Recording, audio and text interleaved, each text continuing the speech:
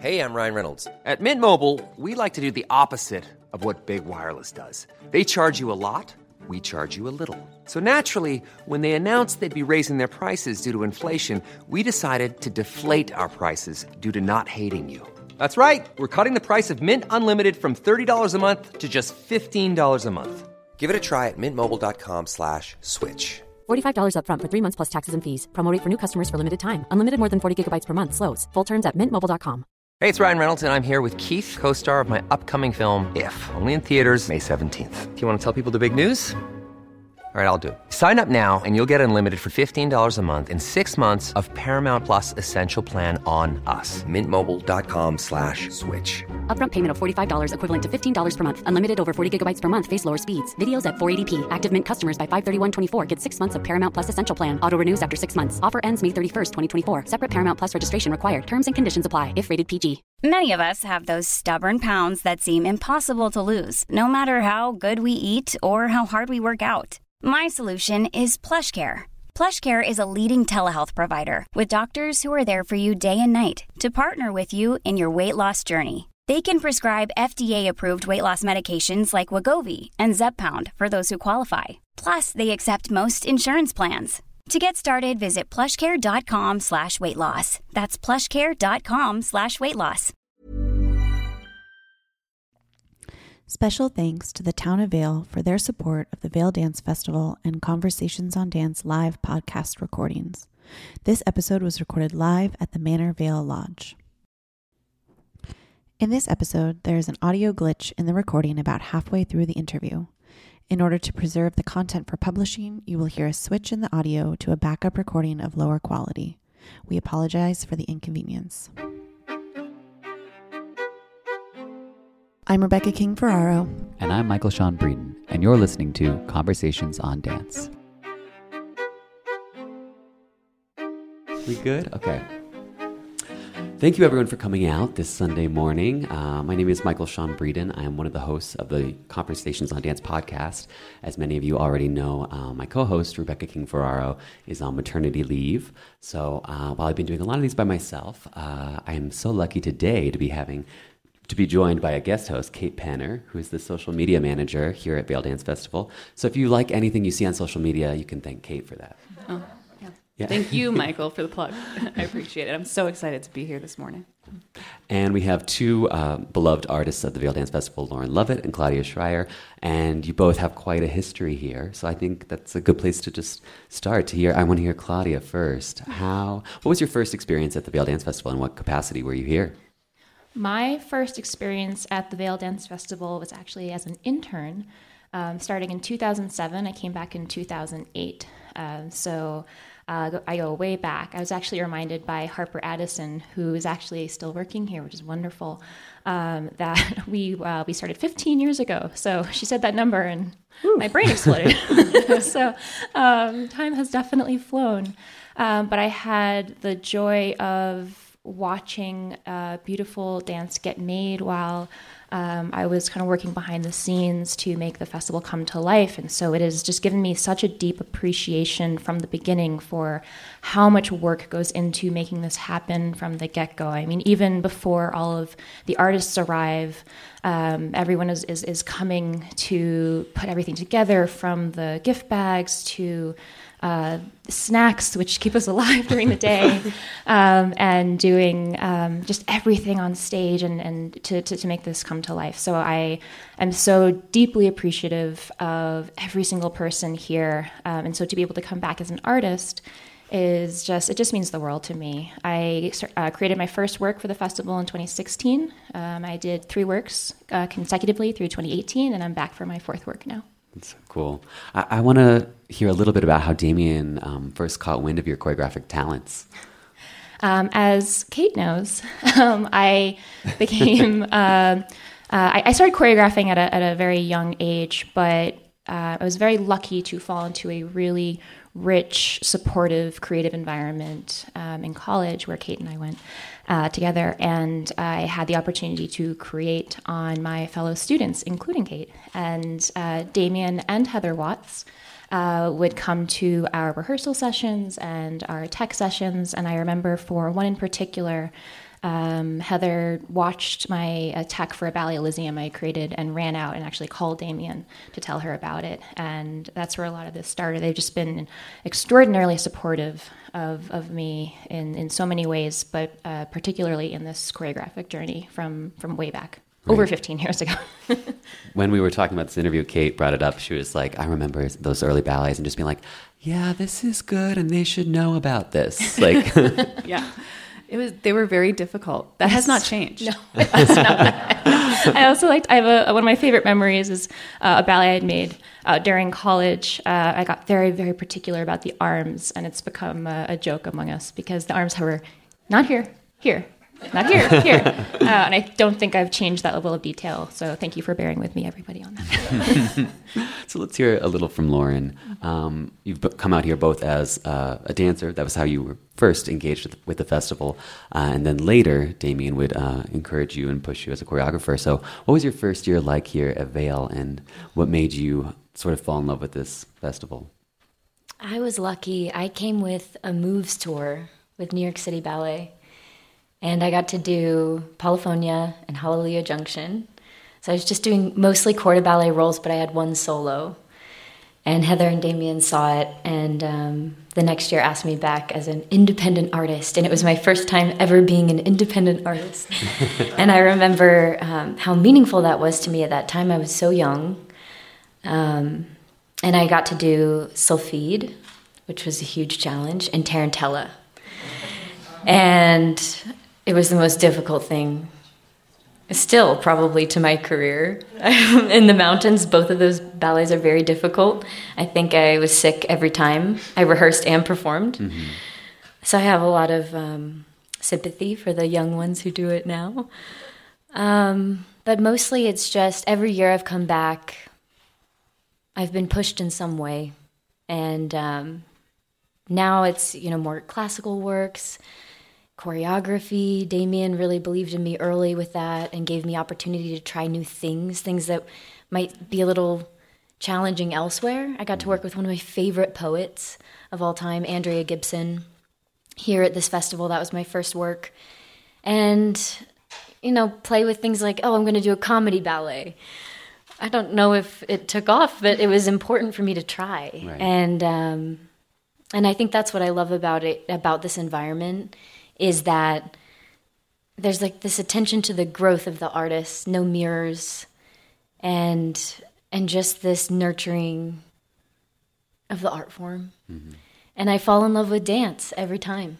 I mean, I'll go off and I'll live my life, and then I come back to the festival and I realize this is why I do it. All the whys happen here.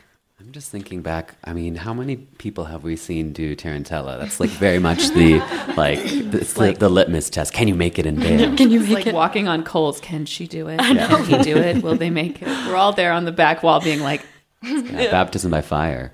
So what was the first, you mentioned the first work you did here at Vail. How did Damien become aware of your choreographic talents before that to commission that? I have no idea. Maybe he saw me do something at New York City Ballet. Mm-hmm. I'm not sure, but he thought it was a good idea, and he seemed game for anything. And I think that's so important. Mm-hmm. That kind of trust is important. So, Claudia, you mentioned that you knew from a young age that you wanted to make dances. Lauren, was it the same for you, or was this something you figured out later on? I mean, I used to choreograph on my younger siblings all the time. I just didn't know what it was. I hadn't been in a dance class. I didn't know what that was. I would just put my little cassette tape in and have them come out of the closet, make little shapes, and I'd give them skirts and I'd put it on their head. And I was making things. Mm-hmm. But as soon as I took ballet classes, I seemed to stop. I just thought, there's a right way of doing this and a wrong way of doing this, and it's obedient and orderly. And I just never thought, I really never thought that was something that I would ever do. And I got into it a little later in school. I was about 16. What pushed you there? 'Cause I think it does feel like when you have people come in and set works on you as a student, they feel so separate from you. Like they've been credentialed, they're the expert, they're coming in. You have no idea often who these people are frequently, but you're like, oh, that's a special person. Mm-hmm. How did you start to shift in your thought process about yourself? I mean, I really didn't shift very much. I thought I was afraid of a lot of things. I was very insecure. I had some social anxiety as a teenager, and I just really wanted to be free of all of those, I don't know, things that were holding me back. And so I was reading self-help books, and it just said sign up for something scary, and that just happened to be the scary thing to sign up for. So I got very lucky.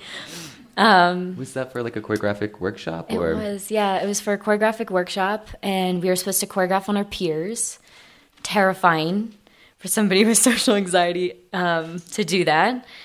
And I even still tried to back out even after I signed up, because I thought, well, I didn't get any of the dancers that I wanted, and I let everything go, and I was very introverted and sat on the side, and then, well, I got the 5 dancers left over that nobody really thought they wanted.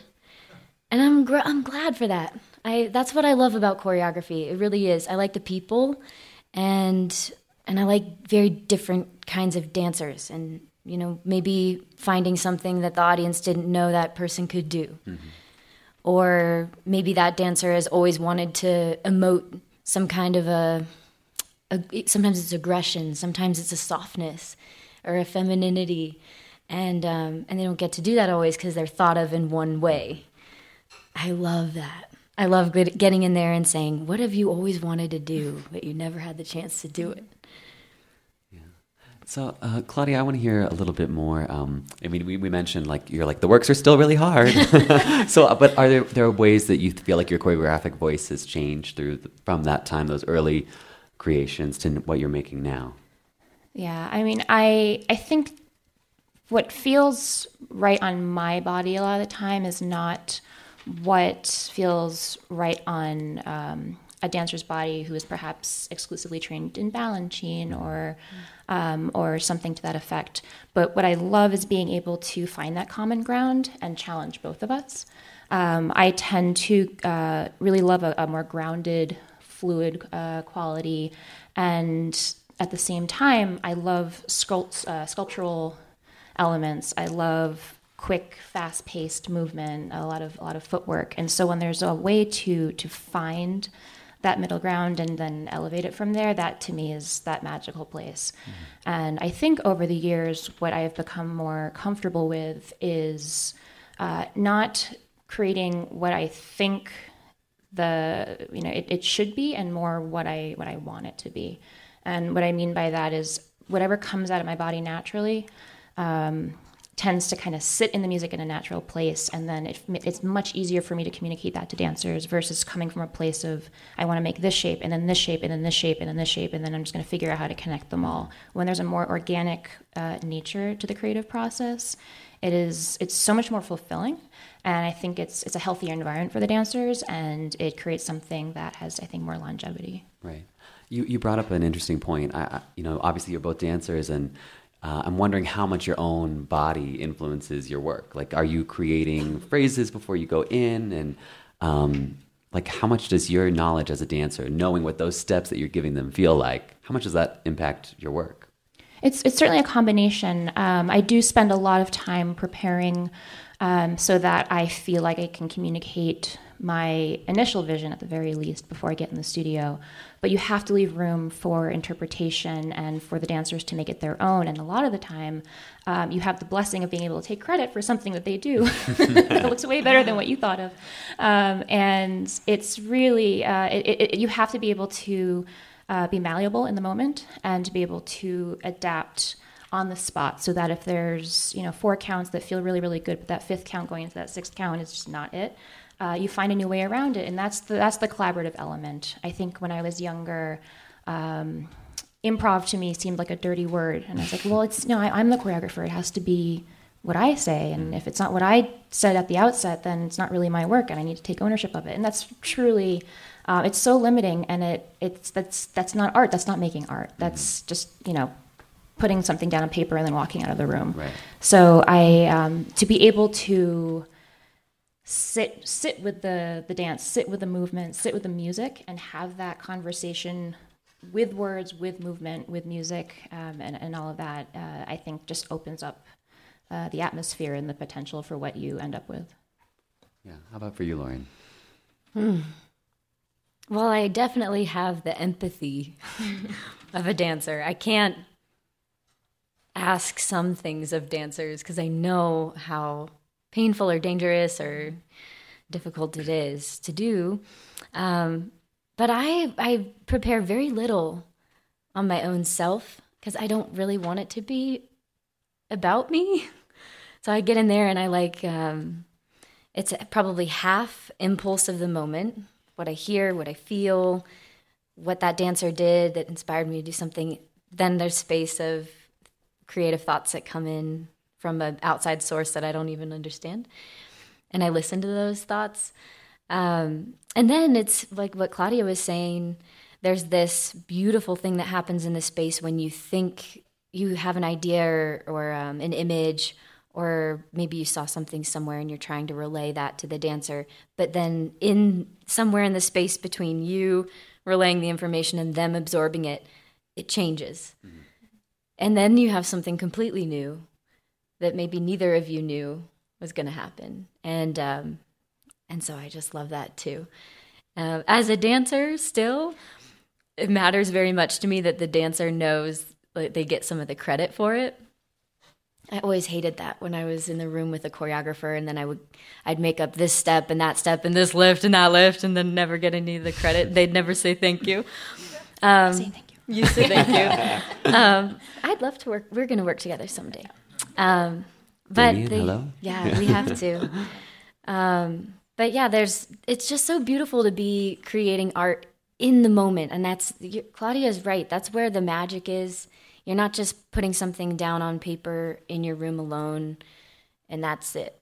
It has to be more than that, because that's what the dancers need too.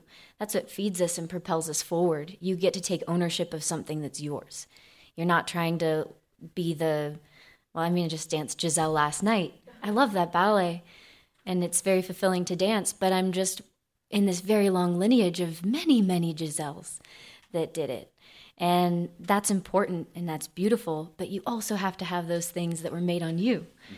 And nobody else has done it before. It's just yours. That's so important.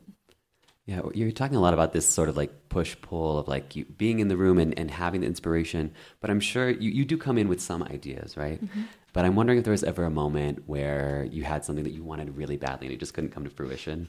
I think of that Balanchine quote, ballet is like coffee, the aroma is always better than the taste. Have you ever had a moment where just this is not working out? All the time. Yeah.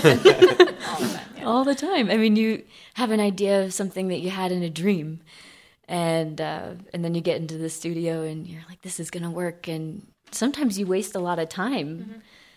And you watch the clock and you go, man, I've spent 30 minutes on this one thing, this one lift that I really had in mind, and it's not working.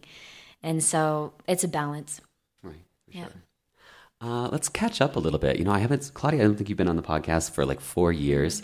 A few things have happened since then, both in the world and in a happier way for your career. You've had a lot of major commissions. Things are really taking off. Let's just go through and talk about what some of those experiences have been for you. What was the first work you did when theaters reopened, let's say? Let's see. When theaters reopened, technically, we had an outdoor performance of a ballet I did for Atlanta Ballet, where I'm resident choreographer, named Pleiades Dances. And in a way, that was a fusion because I created it almost exclusively over Zoom. And that was such a welcome challenge for me. I'd done one large-scale work for them prior to the shutdown. And for this one, it was for 12 dancers, but only two of them were married, so they could partner, and the rest could not touch. And so for the entirety of the creative process, kudos to the director, Gennady Nedvigin, and really every director at every company across the world for being able to navigate the pandemic the way they did, because between the different types of pods and the separations, it was just the coordination alone before even a single step was made was art in and of itself. But what that allowed me was an immense amount of time to focus on detail work with individual movement. And that happened over the course of many weeks leading up to about the Christmas break, and then January through the premiere in February, and then a live performance in March. And it completely transformed the way that I think about movement and craft movement for the individual body. I sometimes tend to gravitate toward partnering because I love watching and figuring out how bodies intertwine. And so having to translate that to the body, I think really fast-tracked me in terms of how I am thinking about ensemble dance, but separately on stage, and how that moves together. So that one made it on Zoom, was able to finish it in the studio, and that premiered live in March. And that's really one of my favorite works that I've created to date for a number of reasons. I then went to Boston Ballet, and I made my ballet Slipstream for a March program of this year. And I created a large-scale work for Miami City Ballet with my husband, Adam Barish, who is a storyteller, filmmaker, which was a fascinating, really challenging, wonderful process for both of us and really everyone involved. And after this, I go back to Atlanta to work with the National Cathedral Choir, and then I go to San Francisco Ballet. So I'm just kind of living out of a suitcase, but Racking them up. I have a question. So at Atlanta Ballet, where you're a resident choreographers tend to be resident with that company. So she's doing a lot of work with the same dancers. Mm-hmm. You gain a familiarity with those dancers. How have you managed these commissions where you're walking into a company and maybe you've seen people perform before, a few of them, but often not necessarily like as an entire company, maybe not seeing so many programs. How do you quickly get a sense of what possibilities there are for you in the creative process? That's a great question. Yeah, I mean, having a residency, as Lauren knows, is such a blessing because you're not starting at zero every time. When you walk back in, you have a familiarity not only with technique and movement quality, with personality and who works well together and learning styles and all of that. And so it's very different when you walk into a company fresh, and sometimes you're casting and starting on day one. You're watching ballet class in the morning, and then by 11:30 you're in the studio and they just go, make it. Like, okay. And so, your brain, you have to compartmentalize casting and creation independent of what you're seeing, and then also taking into account all the different styles and the essences of what's being made. And sometimes it takes a little bit longer. I think for Boston in particular, I had a very large cast. I had 18 dancers with, I think, 2.5 casts plus backup on top of it. So there's a ton of people in the room. And I luckily had a lot of support in terms of being able to sort out who was doing what when. But for me, how I was able to navigate that was starting, again, from a place of individual movement. And so treating it not necessarily like an audition, but as a training ground or as a pre-rehearsal. So we're not structuring anything, but I'm giving them these movement phrases that I know will be integrated into the ballet, whether as individual steps or as a group. And then we run that multiple times, and we do that across the floor. And it really gives me a sense of what works best for certain dancers. And that way I'm kind of able to get ahead of the game in terms of structuring and making up that time. Yeah. Lauren, you are a resident choreographer at a pretty big deal of a place. Can you tell us a little bit about how that came about working at Paul Taylor Dance Company? I love them so much. I first started working with Paul Taylor Company in 2020 in January. I only had 2 Mondays off in my season. And I got in the space. I'd never worked with modern dancers before. That's a different style. Completely different style. They don't even wear shoes. It's like bare feet. And so, but I've loved being an audience member of the Paul Taylor Company there in our theater in our off time in Lincoln Center, and I'd go with friends and just see these masterpieces, and I loved how diverse all the choreography was. So all that's to say, when I got in the studio, I was the most nervous I've probably ever been.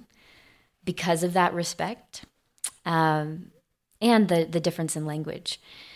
So I had 2 days with them where, kind of like what Claudia was saying, I just played with some movements. It wasn't going to be the piece. It was just trying things.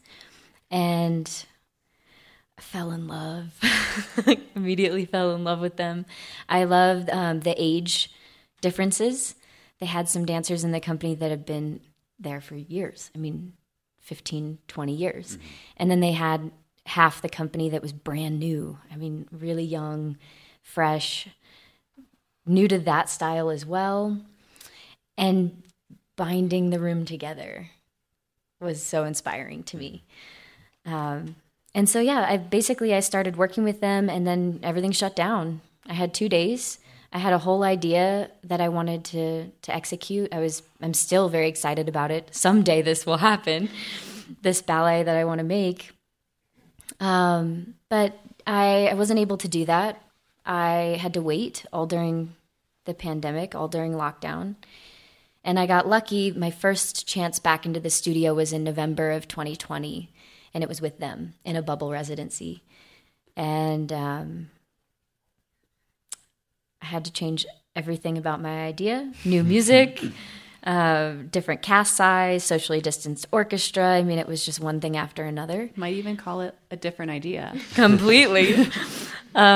And that was great. I loved it. We needed it together. It was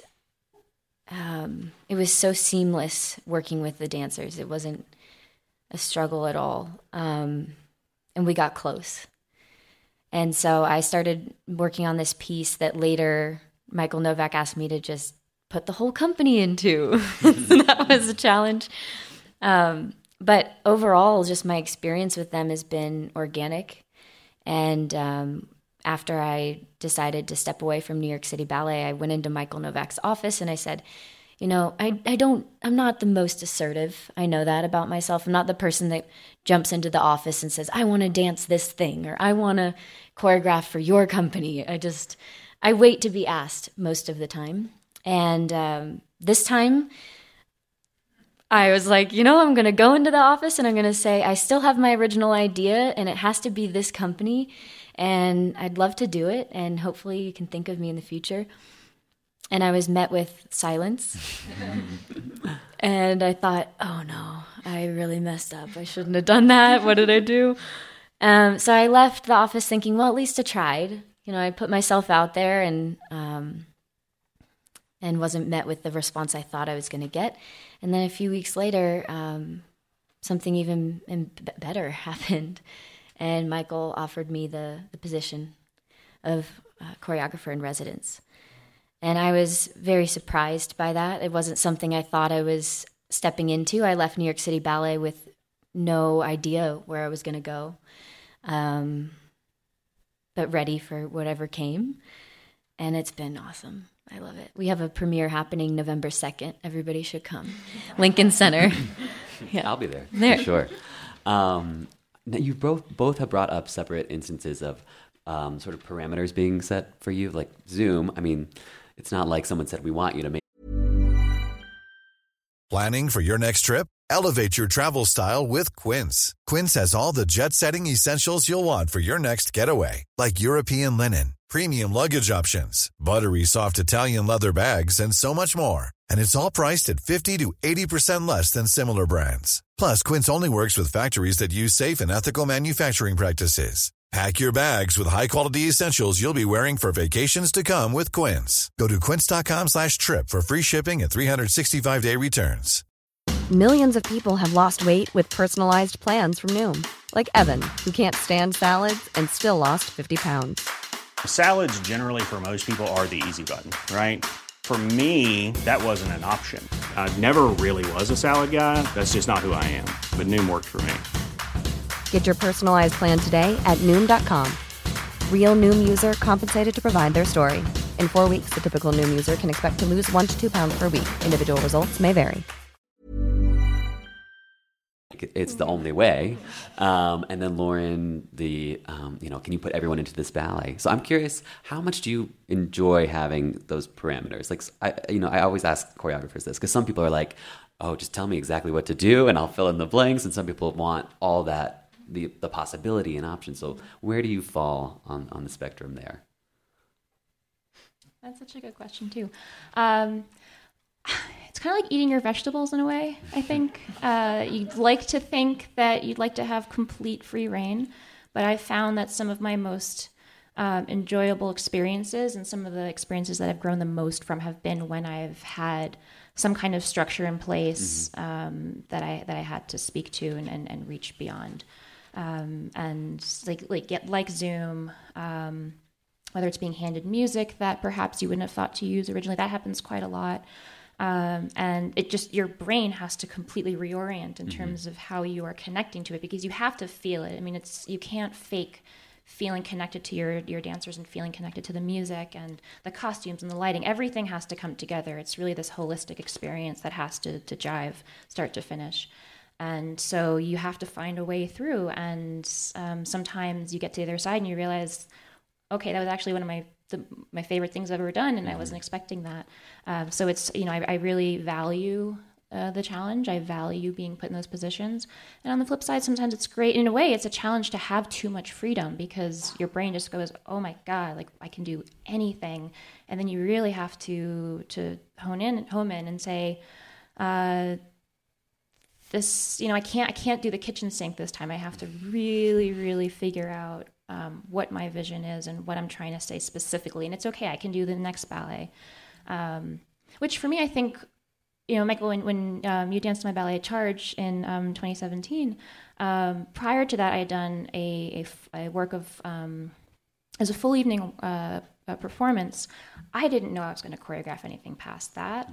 I had no idea that I would have a career. As Kate knows, I choreographed because I wanted to. I felt compelled to. I wasn't studying dance in college. I wasn't intending to go off and have a choreographic career. I just really, really loved making dance and would find time to do it outside of my full-time job, late at night. I was saying yesterday to some interns, I probably broke 1 million AGMA rules because I never took a 5, and I was hiding, I should do that. And I was keeping them until 11:30 at night in the studio.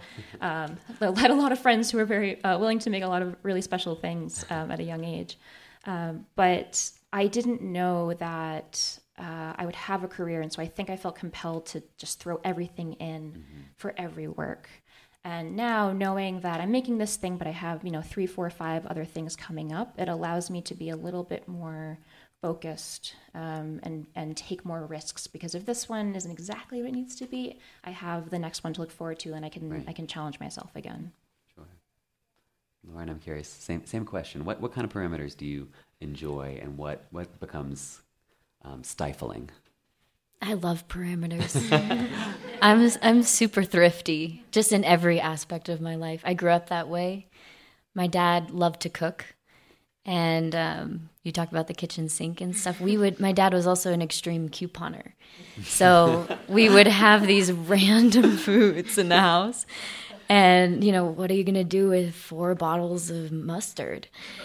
And my dad would just find the most creative ways of putting this, food together, and it always tasted so good. And so I grew up that way. All my clothes were always from the thrift store, or hand-me-downs, or I would cut things. And when I would paint, I would use nail polish that I had in my apartment that was too old, that didn't work on the nails anymore, but it worked on the canvas. And I love that piece of creativity, the spontaneous, the how do I use the pieces that I have before me and mix them up in a way that's interesting.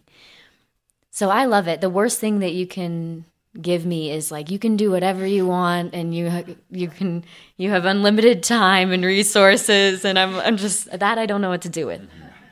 So I go into a space and I'm like, well, where are your dancers that just came back from injury, or aren't being cast and other things, where, give me that problem, or what program are you trying to put together, and you need certain kind of music, okay, you're using a French composer.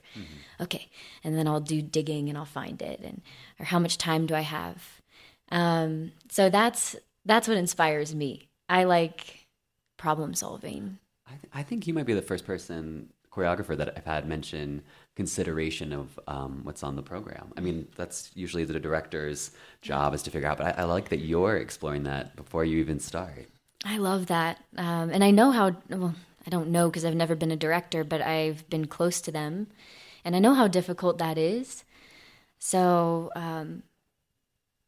I guess I'm a team player. I like to find out what's needed. And to me, that makes me feel alive. So, and that's the end of my answer. I do have a question for both of you. Describe career paths that are really not carved out in the art industry. One is, how do you go into choreography? I mean, you do not hear about very many choreographers and a diversity of pathways into that. It's largely someone is in a contract professional company and they start choreographing there and they get opportunity there and then it grows from there. You don't hear very much beyond that unless we're talking about like George Balanchine and Jerome Robbins, and like it's possible that would not be like the best professional instructional guide to become a choreographer, right? So, and for Lauren, your career trajectory is also very, very unusual. You have really boldly struck out on your own, and it's been inspiring for so many people. And I'm wondering what it's felt like for you over the last couple of years to start thinking about that and how you've managed it. What did you do? How did you look for opportunity? How did you keep putting one step in front of the other, or did you even know that's what you were doing? Ooh, what a question. What I love about right now in our day and age is we have so much more agency than we ever had before. You have social media, which can be, sometimes I think about social media and I go, oh, this is the problem of the world. And other times I think about it and I go, this has made my career.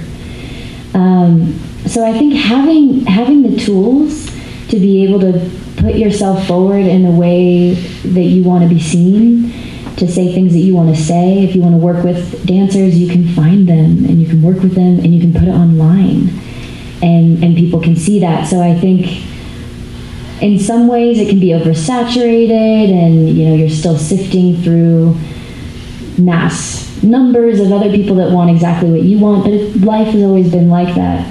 And so when I talk to young people, I guess I'm still young, but when I talk to younger people, I always say, we'll find out what is unique about you. For me, I knew that I liked choreography. Not a lot of other women were doing that around me at the time, but I really liked it. So I kind of did that, and I wanted to be a ballerina, and then I liked some modeling on the side. And I would just find wherever my heart was calling me, do it to the fullest. And that's how you make your path. If you're following somebody else's map, well, it's already been done. So I think we have a lot more tools at our disposal now, and that's a beautiful thing. And then I always encourage young people to diversify, and maybe you're going to be that choreographer that also is a horseback rider or something, or culinary expertise mixed with dance, or I don't know. There are endless combinations of what makes a person, and so I think that's how you kind of find your way forward. Yeah, so for Claudia, for your career path, it's interesting that you say, like in the beginning, you weren't really thinking of it in that term. Like you weren't thinking this is a professional possibility for me. You were just curious artistically. Yeah. So at what point did you kind of have an inkling that it could be a path for you? I think the first time that I realized that this is something that I needed to do all the time was when I had the opportunity to create that full evening program for 2015. So there was a competition that I won in 2014, and they essentially said, okay, you have a stage a year from now to date, go. And it was the most amazing, terrifying moment of my life, because I realized, okay, that was my kitchen sink moment. That I was like, okay, this might be the only time I get to do this. I'm really going to make it count. And so I was just thrown in head first, not only in terms of hiring dancers, but fundraising and finding studio space and all of the things that go into self-producing a program. And so I became essentially a director very quickly on top of choreographing a number of works. And I was still working full-time at Albanelli at the time, marketing, and so I would do my day job. I'd wake up in the morning, do the producing stuff I need to do, work full-time, and then find studio space and rehearse until late at night. And I did that for a year. Ran myself into the ground, but it was totally worth it. But that was really, I think, the first moment where I realized this is what I'm meant to do. This is so exhausting in the most beautiful way possible, and I need to find a way to make this work. And on top of that, it was really incredible to me to see a community form around me. The amount of support that I had in terms of mentors and dancers doing double duty, creating for me and then reaching out and bringing other dancers in. And there were so many elements to it. That sense of community, I don't think I'd really felt before. And so, I could just wax poetic about it. It really was an extraordinary experience. And I had composers reach out. Jeff Vail, who is known more for television and movies, wanted to create his first work for dance, and so he composed his first balletic composition for me. And it was just extraordinary. And so from there, additional commissions began to take hold, and I then learned of a fellowship that Lauren is very familiar with, the Toolman Fellowship for Women Choreographers at the Center for Ballet and the Arts at NYU. And that was a massive shift moment for me. I remember exactly where I was. Andrea, she left a voicemail for me telling me that I received it, and I was on my way to choreograph Charge for the original version at Ballet Academy East in 2016. And I was on the Upper East Side. I got out of the subway, and I saw that I had a voicemail. I listened to it, and I was like, the sky exploded. My whole world changed, because I knew in that moment I couldn't take the fellowship and continue working full time. You actually weren't allowed to, at least at that time. And so that was my giant leap moment. I was like, okay, I have to take this. I can't not. I guess I'm a choreographer now, full time. And that was it. And so from then on, it's just been pursuing this path. Let's hear a little bit about what each of you are doing at the festival this year. Lauren, you're focusing primarily on your own performing, and we've gotten to see you do a couple things that would not have been in your typical New York City Ballet rep. So tell us about that. I've been loving it. I'm doing the classics. I'm doing, I've done Les Corsaires. Was the first time I ever danced anything like that. Only my second time doing fouettes on stage. Huge challenge for me. I've been terrified of those my entire life. So that was a big deal. And then Giselle, I love that ballet. With Calvin Royal, I got to dance that. And then I did a more vintage pas de deux that was made on Heather Watts and Peter Martin's back in, I don't even know when that was. 1981. Thank you. I was like back in the 80s. I googled it this morning. Thank you. Prepared. So that was really special too, because it's this old thing that would have died that we got to put new life into and to reimagine. So that's been great. And I'm working with Jody Melnick in this festival, and that's been really cool because I've admired her for years. The way that she can move in the simplest of ways. She can do something that seems so ordinary, like just walk forward, but she'll shift her ribs in such a way that's so specific and so clear. It's so lucid. Like everything that she does is very. It's defined by her. It's just it's so Jody, yeah.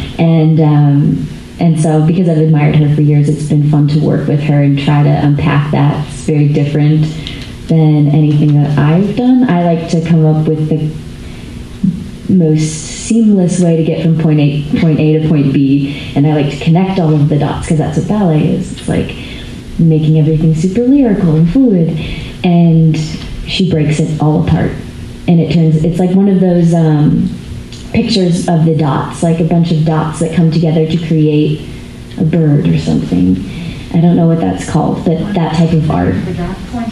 Yes, that's how it is in dance. It's like you have to separate all of those movements suddenly, and I'm thinking about every finger, and I can't move my knee until I've moved my hip, and I think that's a huge challenge. It's also been really fun. Right. So Claudia, what have you been working on here at the festival? I'm working on a new ballet with 6 dancers to music by a composer named Gonzalo Grau. It's music that was created for Brooklyn Rider, and it was created in 2018, but didn't premiere until last year because of the pandemic.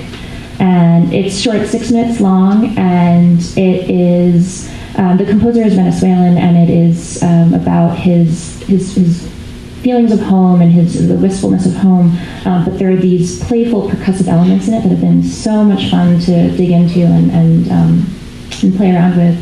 So Kate, I'm sure the dancers have said it's hard like everything else. We're throwing a lot in there. No comment.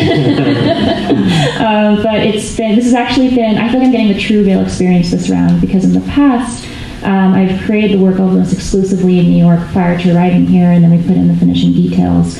And this time around, because of my schedule and the dancers' schedules, because they've been doing the Met season and flying around the world and everything else, the vast majority of it has happened here just in the last few days.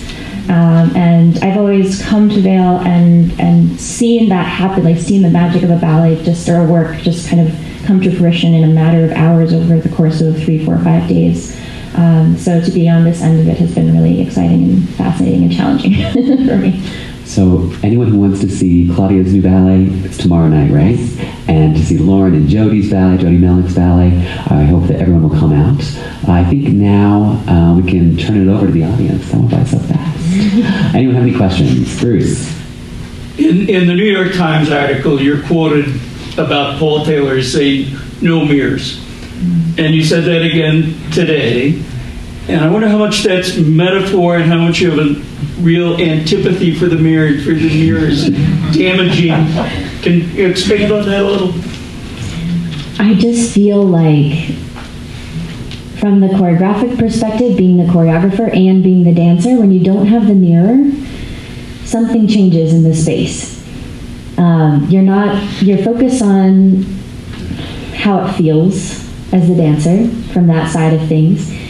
And there's a lot more trust in whoever's before you telling you, oh, you got it, that's it, or try this, or try that. So you take the information in a different way. And then, from the choreographic perspective, I like it because the dancers are more in tune. They lean in differently. They're not worried about what they look like, or, they trust you. And I just think that as far from the artistic point of view, I just think it creates a different energy that leaves the judgment out of it, and it provides a little bit more trust in the space. So there's more room to explore. The dancer might try something that if they saw it in the mirror, they'd think it was ugly, and they might not try it. They go, oh no, that looks bad on my body, instead of just, well, maybe it looks good on my body, I don't know. Maybe it's okay to look a little different than I normally do. So I like it. Fair. Michael didn't ask his usual question about your dance origins, and I was intrigued by your story of choreographing your siblings. And I have a granddaughter who I think is sort of a dancing free spirit, but has trouble when she moves into a structured dance class at age 5 because of ADD. And so I wondered, did you have that kind of issue? I don't know Claudia's experience either in terms of that, but I think it's, just even to comment on children who really love to move and have trouble when the teacher says, I'm sorry, your child isn't ready for this because she's not paying attention. Oh, man. I mean, I was a super obedient kid. So I grew up in more of a strict home. So I thrived with teachers telling me what to do. I was total teacher's pet. So that was fine. But I didn't start until I was 11 dancing. Somebody saw my feet and my body, and I was in the right place at the right time, and I got all my lessons paid for. And so I wouldn't be a dancer if it wasn't for that. So My entry point into ballet was very strict and rigid, and that's why later finding choreography, and the Balanchine style too, opened me up tremendously. There was this liberation of, I was learning all of these positions and it felt like poses. But then I went into a class with a live pianist there, and the music was the forefront, and everything felt like jazz. And so I'm grateful for my path, but it's been a little bit unusual. And I think for the 5-year-old kids that just want to move, just let them move. I would just dance in my living room to whatever music I was inspired by, and that should be nurtured. Was 5-year-old Claudia a rule breaker, or did you like to follow the rules? Yes, I was. I was definitely a type A perfectionist, follow the rule person to a point. But it's funny, when I look, there's so much you learn about yourself looking back that you just didn't realize at the time. I remember I would get in trouble because I was probably hanging off the bar when I was 6, 7 years old. When you're taking ballet class, sometimes you take out these portable bars and you start your plies on one side, and sometimes you'll just turn away and then you'll put your right hand on and do the left side, but sometimes because of the mirrors they want you to swap sides with your partner, and the correct way to do that is to walk around the bar and place your hand down, and I would take it and then swing under and put my hand down, and my teacher did not like that. So there's just little moments like that where I just wanted to do things my own way, and I can feel it coming out more now. I think we have time for a couple more if anyone has a question. Here. So moving forward to college, which one was it you were at and meeting each other? It was at Harvard. Okay. Which is where we met Damien Wetzel. Yes, Damien was getting his master's at the Kennedy School at the time. Little known school, Harvard. With regards to choreography and on yourself in those mental moments where you feel like there's a brain freeze, a writer's block, so to speak, what's the key mantra you tell yourself to kind of keep that momentum going? Great question. Oh, I don't know. Do you want to answer that? Sure. I think it depends on the circumstances. Sometimes what I find is that so often the freeze comes from within. If I'm really struggling with something, it is so rarely the actual work that is the problem or the circumstances. It is that I am not allowing for some kind of flow state. If you feel like you're just letting yourself go and not worrying about what it's going to look like when it's perfect and polished and on stage, you can generate 4 or 5 minutes of content in an hour. Maybe not quite, but something close to that. Whereas, as Lauren was saying, sometimes you get stuck. You can get stuck on like a 5-second phrase for 4 hours, and you're going to drive yourself into the ground because of it. And it's not because that is hard necessarily. It might actually be something very simple. But it's almost like your brain goes in some kind of feedback loop where you're like punishing yourself for not figuring out before you even gotten to the end of the 6 out of 7 seconds. So sometimes it's just taking a step back. Sometimes I have to just stop, get a cup of coffee, get the sun on my face, drink some water. Sometimes putting other music on helps, because if you have the music in your head too much, it almost limits you in terms of what your body is reacting to. So sometimes just trying to move to something else can help, trying something entirely different. My favorite thing that happened, so for Pleiades dances, the one I made for Atlanta Ballet in 21, I was getting to the end of the work, and I was just hitting a wall, and I felt pretty good to that point. I could not figure it out, and I was actually living in Chattanooga at the time with my husband, but I ended up commuting to Atlanta to finish it. And I looked outside, and we had the opportunity to live in an Airbnb on the river, and I saw a deck chair. And I was like, okay, I'm just going to move like a deck chair. And I made this shape, and it ended up being this very quirky, curved thing that I never would have done otherwise. And it ended up being one of my favorite things I put in the ballet. And we called it deck chair. And it is this very particular moment. But that moment actually for me unlocked other things. Because, if you look around the room right now, there's a coffee pot. So you make a coffee pot, and then there's a cup. And so now you make a cup. And your body can move in infinite combinations and permutations, and all you have to do is just think beyond, okay, I'm making a ballet, so it has to be a ballet step, or okay, I'm making a tailor work, so it has to use tailor movement. we're so lucky. We just get to make stuff up all the time. We have the best job. We really have the best job. And I think, we are perfectionists in a way, and so I think a lot of that pressure and perfection, it comes from within. But we are blessed with the opportunity to make anything that we want, and hopefully, make it excellent. And so sometimes it's just making your brain do something, forcing it to think differently, and then seeing how it affects you on the back end. Do you have anything to add, Lauren? Any tips to just a break tiny that? thing. It's exactly what Claudia was saying. It's you. The only time I ever experienced a severe block when I was choreographing was when I was trying to be somebody else. I wanted to be like Alexei Rotmansky. And I stood in the front of the room, and I was blocked for like 10 minutes.